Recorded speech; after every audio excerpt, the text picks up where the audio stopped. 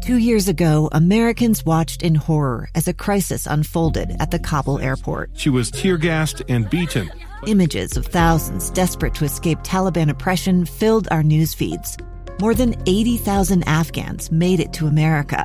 But the story didn't end there. It was very cold. There was no power, no heat. Who would help our newest neighbors? I'm Andrea Smartin. In Stranger Becomes Neighbor, you'll hear the stories of some remarkable refugees who left their homes and their dreams behind, only to start over from zero. Their only possession was 3 blankets. And you'll meet Americans who stepped up to help them. You want me to come when you deliver your baby. What can one person do in the face of an international disaster decades in the making? That's Stranger Becomes Neighbor. Find us at kslpodcast.com. Follow us on Apple Podcasts or anywhere else you listen. Welcome back to Live Mike. I'm Lee Lonsberry. I very much enjoyed that conversation there before the break. In fact, during the commercial, producer Amy and I were talking about how pleasant and matter-of-fact and applicable to the circumstances were the bits of advice shared there by Shireen Gorbani, Salt Lake County councilwoman. Now, one thing that we commented on was how absent of politics it was.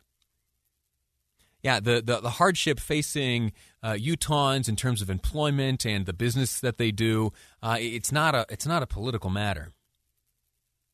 All right, the coronavirus and its impact on our lives is not political.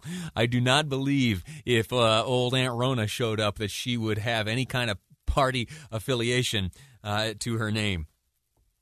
Old Aunt Rona. That's what I call her now. The reason I harken back to that conversation we just had, I just wanted to highlight how the stress and the desire for remedy is not a partisan thing. Shireen Gorbani, a Democrat, has been involved in Utah politics for some time, running for a number of offices, and she she's in a circumstance now where she'll be replaced come January. But someone who, in terms of carrying the Democrat banner, is someone who is very reliably liberal and Democrat on these matters. Well, let me just share with you now portions of an email I received just moments ago from Attorney General Sean Reyes, who finds himself likely on the exact opposite end of the political spectrum, a very conservative, Trump-supporting Republican. He writes, Utah Attorney General, this is from a release plus a quote from the Attorney General. I'll share with you the introduction plus the quote from the Attorney General. It reads, Utah Attorney General Sean D. Reyes has joined a coalition of attorneys general representing 43 states, the District of Columbia, and 5 U.S. territories, urging Congress to extend the Coronavirus Aid, Relief, and Economic Security Act, that's the CARES Act funding, until the end of 2021. The attorneys general signed the letter and sent it to Congress today, urging members to extend the December 30th, 2020 deadline. And now is the quote from the attorney general. He says, quote, although the new vaccines offer significant hope for the future, the coronavirus pandemic is not over, and there are thousands of Utahns suffering economic and other hardships because of it. That's exactly what Ms. Gorbani had to say. Congress should take action on extending the CARES Act. That's what Ms. Gorbani had to say. And I am urging them to prioritize this and get it done as soon as possible. That's what Attorney General Sean Reyes said, and that's what Shireen Gorbani said. There's great agreement on this. There ought to be help.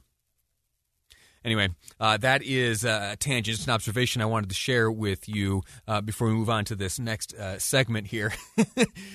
So CARES Act funding. A sequel to the CARES Act being called for by individuals on all parts of the political spectrum. Anyway, we'll leave that where it is for now.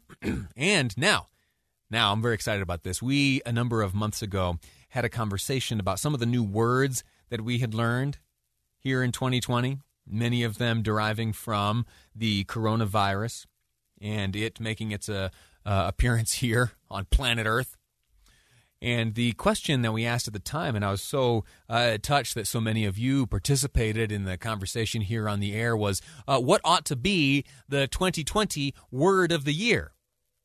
This is a distinction that each year is handed out by like Merriam-Webster and Dictionary.com, also Oxford Languages. They also often hand out word of the year determinations.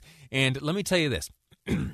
I was not surprised in the slightest by the decision made by both Merriam-Webster and Dictionary.com. Have you seen this yet? They have declared the same word as their tops. That's pandemic. Pandemic. Pretty simple, right?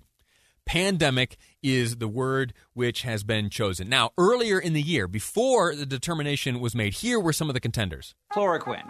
Pandemic. Coughing. Hydroxychloroquine. Sneezing. Micro droplets. Sustained transmission. Mask. Social distancing. COVID-19. Coronavirus. What do you think about that? Would you have picked one of those words? Those were all pandemic-oriented. Those were all in the realm of COVID-19, in the category of COVID-19. But you and I know very well that there's been much more to happen this year than just the pandemic. There were also protests. In some cases, those protests morphed into riots across this great country. We saw some of it right here in Utah, all of it stemming from claims of social inequality and strife. It's in that light that Oxford Languages decided not to declare a single word as their word of the year, but rather Oxford English Dictionary put together a rather lengthy report analyzing the way that we have used language this year. 2020, they acknowledge, has been like no other year. And as you walk through the calendar year, you could make a case at any time for a year of or a word of that moment to qualify as a word of the year. They have a timeline. It's fascinating. So let's go back to January. This is before old Aunt Rona showed up. In January, early January, about bushfire. One of the defining, again, according to Oxford, one of the defining climactic events of the end of 2019 and beginning of 2020 was the Australian bushfire, the worst on record. Not long after that, impeachment, they make the claim, could have been deemed to be word of the year. A hot topic in January when the trial to impeach Donald Trump began. Acquittal, mid-February. And then, in March, early March, coronavirus.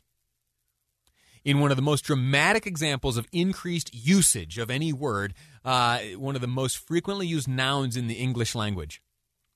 Yeah, mid-March, coronavirus jumped exponentially to become one of the most used nouns in the English language. Think about yourself. How often do you use that word daily? I, as a talk show guy, use it far too often.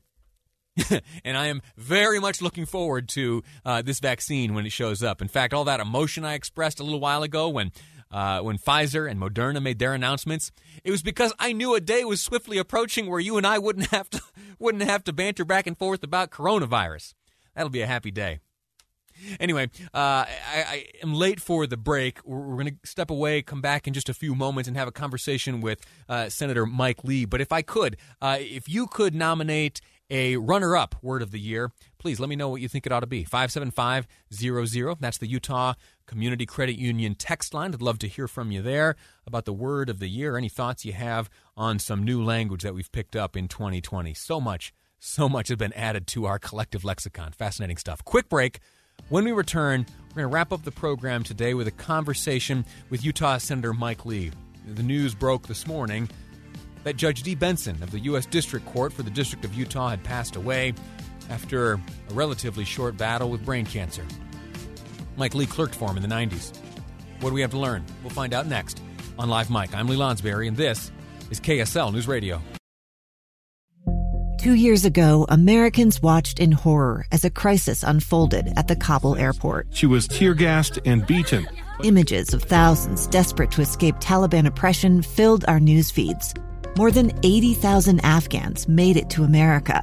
But the story didn't end there. It was very cold. There was no power, no heat. Who would help our newest neighbors? I'm Andrea Smartin. In Stranger Becomes Neighbor, you'll hear the stories of some remarkable refugees who left their homes and their dreams behind, only to start over from zero. Their only possession was 3 blankets. And you'll meet Americans who stepped up to help them. You want me to come when you deliver your baby. What can one person do in the face of an international disaster decades in the making? That's Stranger Becomes Neighbor. Find us at kslpodcast.com. Follow us on Apple Podcasts or anywhere else you listen.